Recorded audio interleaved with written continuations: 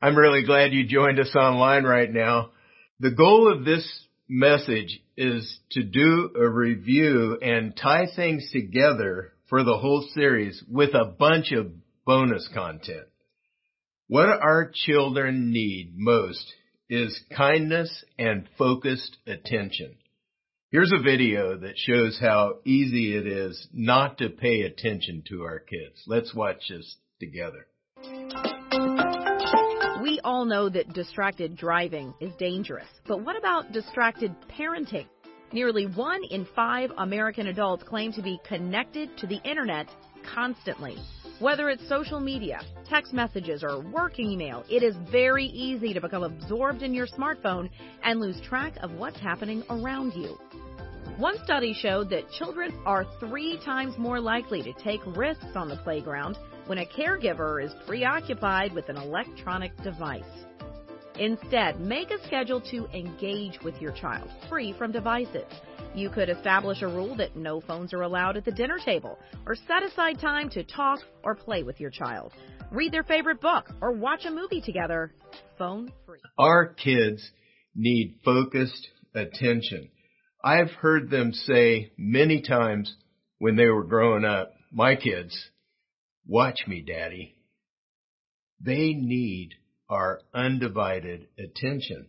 It's good to set time aside to engage your kids and give your kids undivided attention. Your kids crave this. Here's an overview of what we've talked about in this series so far. The K is for kindness, I for instruction, D for discipline, S for supernatural power, and the E's are for example and explanation. These messages have been drafting off of content from a book, Parenting, Is There an App for That? By Deborah Bullock, my friend. Here's the fact of the engine is supernatural power. God's power is the engine that keeps both parents and the child training process moving forward. We need God's power for anything we do that's important in life. Parenting is one of those things among many things that we need God's power to do. We need God's power when we're tired and sleep deprived. A challenging situation arises. We have no idea what to do. The first child, you've never been a parent of however old your oldest child is, and you've never been a parent of a kid that age before. One thing happens is they keep getting older. The kids grow up, and we sort of grieve this, but it's a natural thing. They grow up, and this presents a challenge. The second child is different from the first child, so we must adapt. They're not going to adapt. We've got to adapt. Our child crossed the boundaries for the 10th time today. This creates a major frustration level. The truth is that God has promised to give power and wisdom to those committed to Him. Here's a promise from God. 2 Chronicles 16:9a. For the eyes of the Lord move to and fro throughout the earth, that He may strongly support those whose heart is completely His. This promise is that God is searching for a heart that is completely His so He can support us. That's a fantastic promise.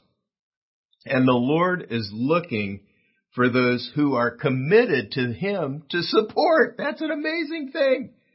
The world at large doesn't think like this. They're trying to do it on their own. God's power makes a huge difference in our ability and our attitude. We must walk in the Spirit, or we cut off the flow of power from God. Galatians 5:16 and 17. But I say, walk by the Spirit, and you will not gratify the desires of the flesh. For the desires of the flesh are against the Spirit, and the desires of the Spirit are against the flesh, for these are opposed to each other to keep you from doing the things you want to do. Walking in the Spirit is crucial for parenting or anything else we're trying to do. We need to get in this, walk in the Spirit. There is a war inside of us to keep us from doing what we want to do. We decide who wins the war, the Spirit or the flesh. We get into the flesh quickly, and with God's help, we can flip the switch like turning on a light switch and get out of the flesh and back into walking with the Spirit. If we're in the Spirit, if we're in the flesh, we need to identify the sin, confess it, and then surrender to the Lord's leadership, to the Spirit's leadership. If we do this over and over again, we grow. When we grieve the Holy Spirit, we have a power bog. Ephesians 4:30 says, and do not grieve the Holy Spirit of God, in whom you have been sealed for the day of redemption. In Galatians 5:22 and 23, spiritual character growth is called the fruit of the Spirit. Fruit grows indirectly. The farmer has things to do, but God grows the fruit. And that's just how it is. The farmer provides sun, water, and the proper nutrients to keep growing things. And if you're patient, you end up with fruit that looks like this. This doesn't happen by accident. It's the same spiritually. We have things we can do that involve using the resources God has provided for growing our character and for spiritual growth. These resources are the Word of God, prayer, fellowship, and ministry. When you get involved in ministry, you grow by being stretched, and you're also stretched by parenting, to say the least. As you keep immersing yourself in these resources, you grow, but it happens indirectly. You cannot will yourself to grow in character, but God grows it in you as you make yourself, as you use the resources God has provided for growth. Spiritual growth is not self-improvement. It's growth that the Spirit of God provides in us. He brings it in us. We need wisdom for parenting and for life in general. If any of you lacks wisdom, let him ask God, who gives generously to all without reproach, and it will be given him. I had a situation where I needed God's wisdom, and he gave it to me. Thad needed back surgery when he was 17, and the neurosurgeon wanted to put a titanium cage in the weight-bearing center of his back, L4, L5. I got a second opinion from an orthopedic doctor who said he wouldn't put a cage in the back of a 17-year-old. When I called the doctor to tell him my decision, the neurosurgeon, he said he'll be back in surgery in a year. Maybe he'll get 5 years. He was really mad. It's been 21 years. God gave me wisdom. We must realize that only God can do what needs to happen in our children's hearts. He develops character and convictions, and he does it mostly through pain. We cooperate with him as he works in our children's lives. We got a sick opinion from a sports doctor on whether Thad should play college baseball. He said if there is any way for Thad to go to college without playing baseball, that would be best. I asked Thad what he heard the doctor say, and he said, Thad said, if I could play if I want to.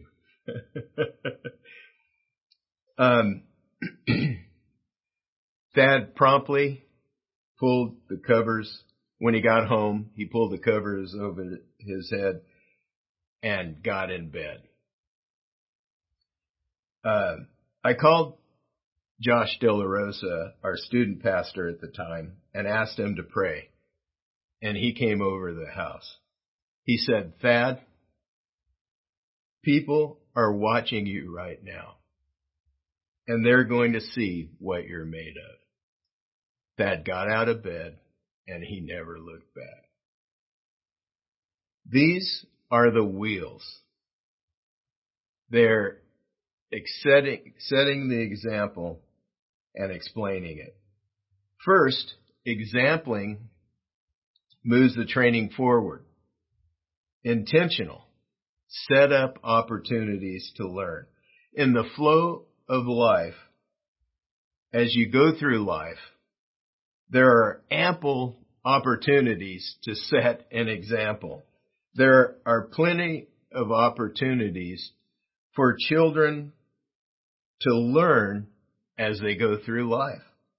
There are plenty of teachable moments that we can make the most of when our child is having difficulty, and that's when they're open to be instructed if you've been kind.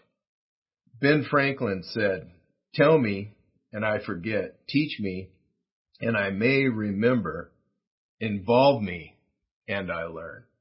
Second, explaining provides direction. These are the whys for the example. We're doing this because God wants, it's important to God, and it pleases God, and it makes him happy. And then quote the passage where you found out that it makes God happy. According to Scripture, parents are to first set the example of doing what God says in their own lives, and then teach their children to do the same. Deuteronomy 4, 5, and 6, and 9 say, pay attention. I'm teaching you the rules and regulations that God has commanded me, so that you may live by them in the land you are entering to take up ownership. Keep them, practice them. You'll become wise and understanding. When people hear and see what's going on, they'll say, what a great nation. So wise, so understanding. We've never seen anything like that. One reason God chose Israel is because he wanted to get to the rest of the world through them. Just make sure you stay alert. Keep close watch over yourselves. Don't forget anything of what you've seen. Don't let your heart wander off. Stay vigilant as long as you live.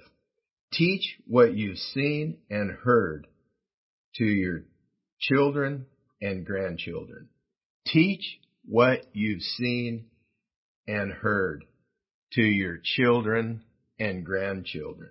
You see this phrase constantly in the Old Testament. We need to teach to the third generation so that they get it. The breakdown comes when there's incongruence between what they hear and see in our example and what's experienced in the home. The exempling and explaining takes place in the flow of everyday life.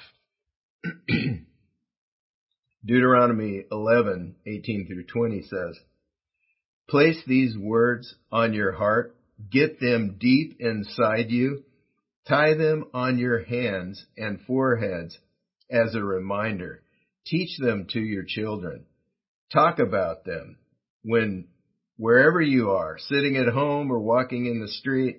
Talk about them from the time you get up in the morning until you fall in bed at night. Inscribe them on the doorposts of your house and the gates of your cities." The example parents set as they handle the details of life is the single most important influential thing on your kids, for good or bad. We're teaching our kids how to handle life as they watch parents handle anger, handle responsibilities, respond to their boss, how parents talk to kids about how they're responding to their boss makes a big difference. As you make decisions, they're watching. As you're using your words, they're watching. You are teaching by your reactions what's going on around you. Like the mom who reacted to fear at an earthquake. She taught her kids to react in fear at an earthquake. Your marriage is a significant video instruction manual for your kids, showing them how to work as a team. Moms teach their kids how to respond to their husband's authority and will undermine it if they're not careful. Here's a video where Paul Tripp is talking about how parents should establish authority early in life. Let's watch this together. It is very, very important for your child to realize that they've been born into a world of authority. If you're a human being, there's never a point in your life where you're not living under some kind of authority. And here's God's plan. God makes His invisible authority visible in the life of children by sending parents of authority to represent His authority in the lives of children who need authority. You hear what I said? God makes His invisible authority visible by sending parents of authority to exercise authority over children who need authority. Now, I want to counsel you, fight your authority battles young. Because you don't want to be fighting an authority battle with a 17-year-old. If you're doing that, you're in trouble. That video is really right.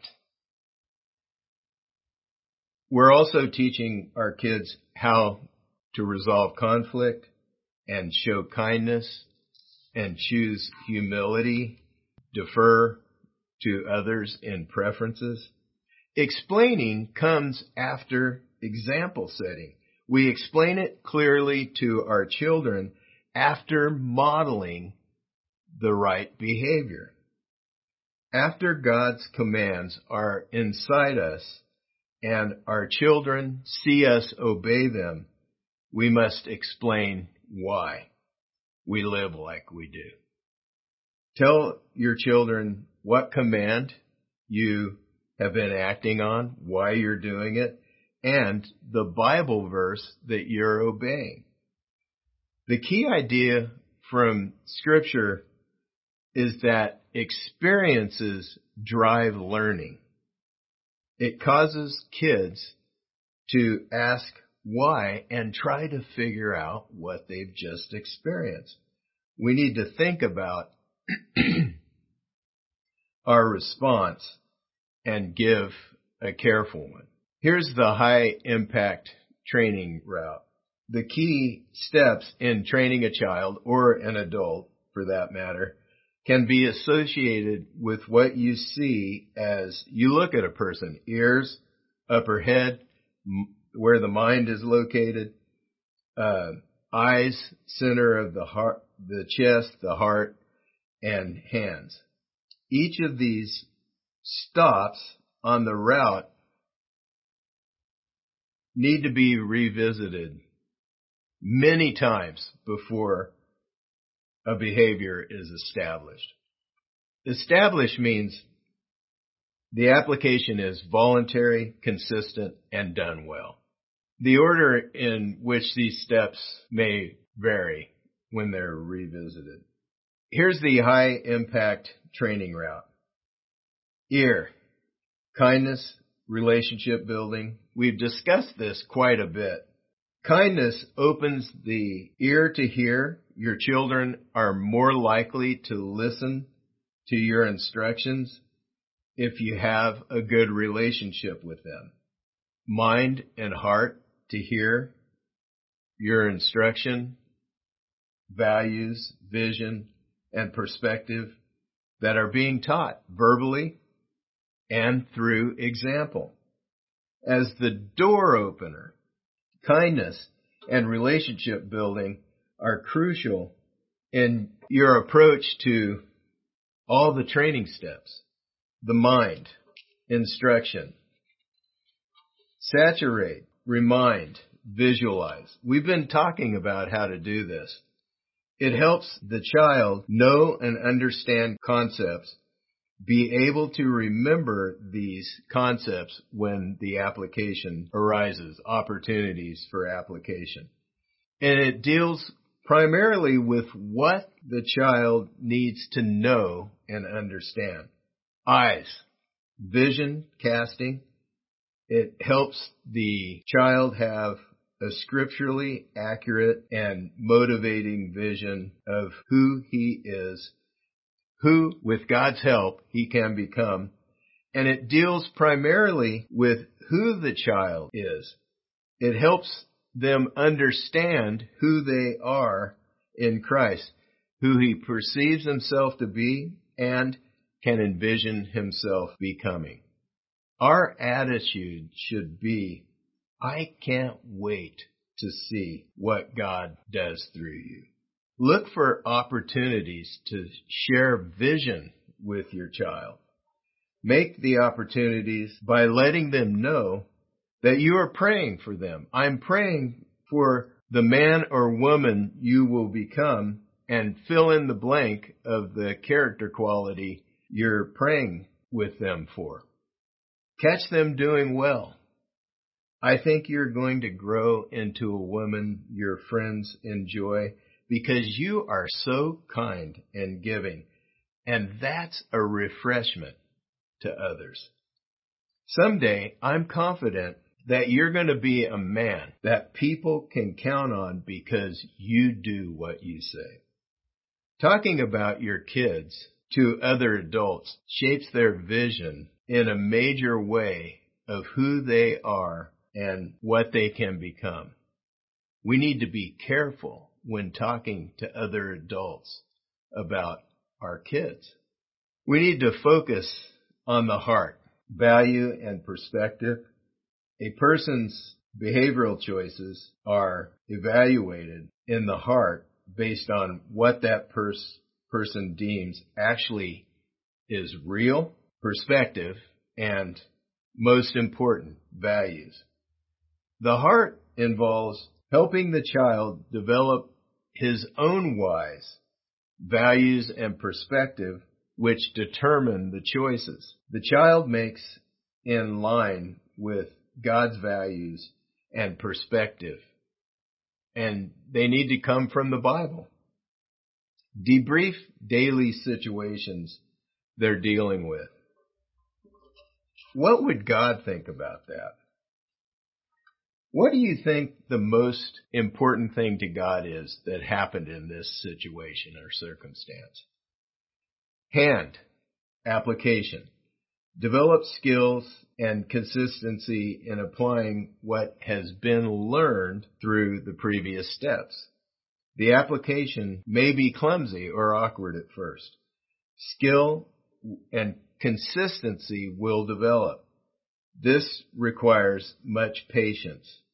It's often easier to do it yourself, but your kids won't learn if you do it yourself. They learn it by repeated action over time with parental encouragement and training. Kids need reassurance often. It helps the child learn when, where, and how to use what he or she has learned. When to do this kind of thing and when not to, where to do it and where not to do it, and over time, how to do it well. Break things down into bite-sized pieces so they can understand it easily. Here are skills we need to train. Ordering a restaurant, answering the phone, mowing the lawn, projects around the house, relational skills, how to appeal to authority, how to deal with conflict. The atmosphere in the home makes a great deal of difference in our child's lives. Creating kindness is a key to a warm atmosphere. We're often tired and cranky. It's hard to be kind. I don't want to some of the time. We need to rely on the power of the Holy Spirit to help us be kind and patient with our kids. Let them grow the fruit of the Holy Spirit in you. I want to encourage you to take some next steps today.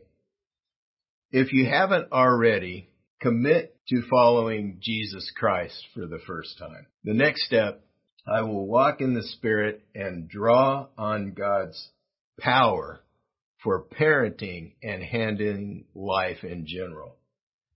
I commit to work toward setting the example and explaining it to my kids. Would you pray with me? Father, we thank you so much that you didn't leave us hung out to dry, but you've given instruction in how to live life, and parenting included. And I thank you for the way that you have shown us how to live in your word. I pray that you give us the power to take the next steps that you've laid on our heart to take. In the name of the Lord Jesus Christ, I pray. Amen.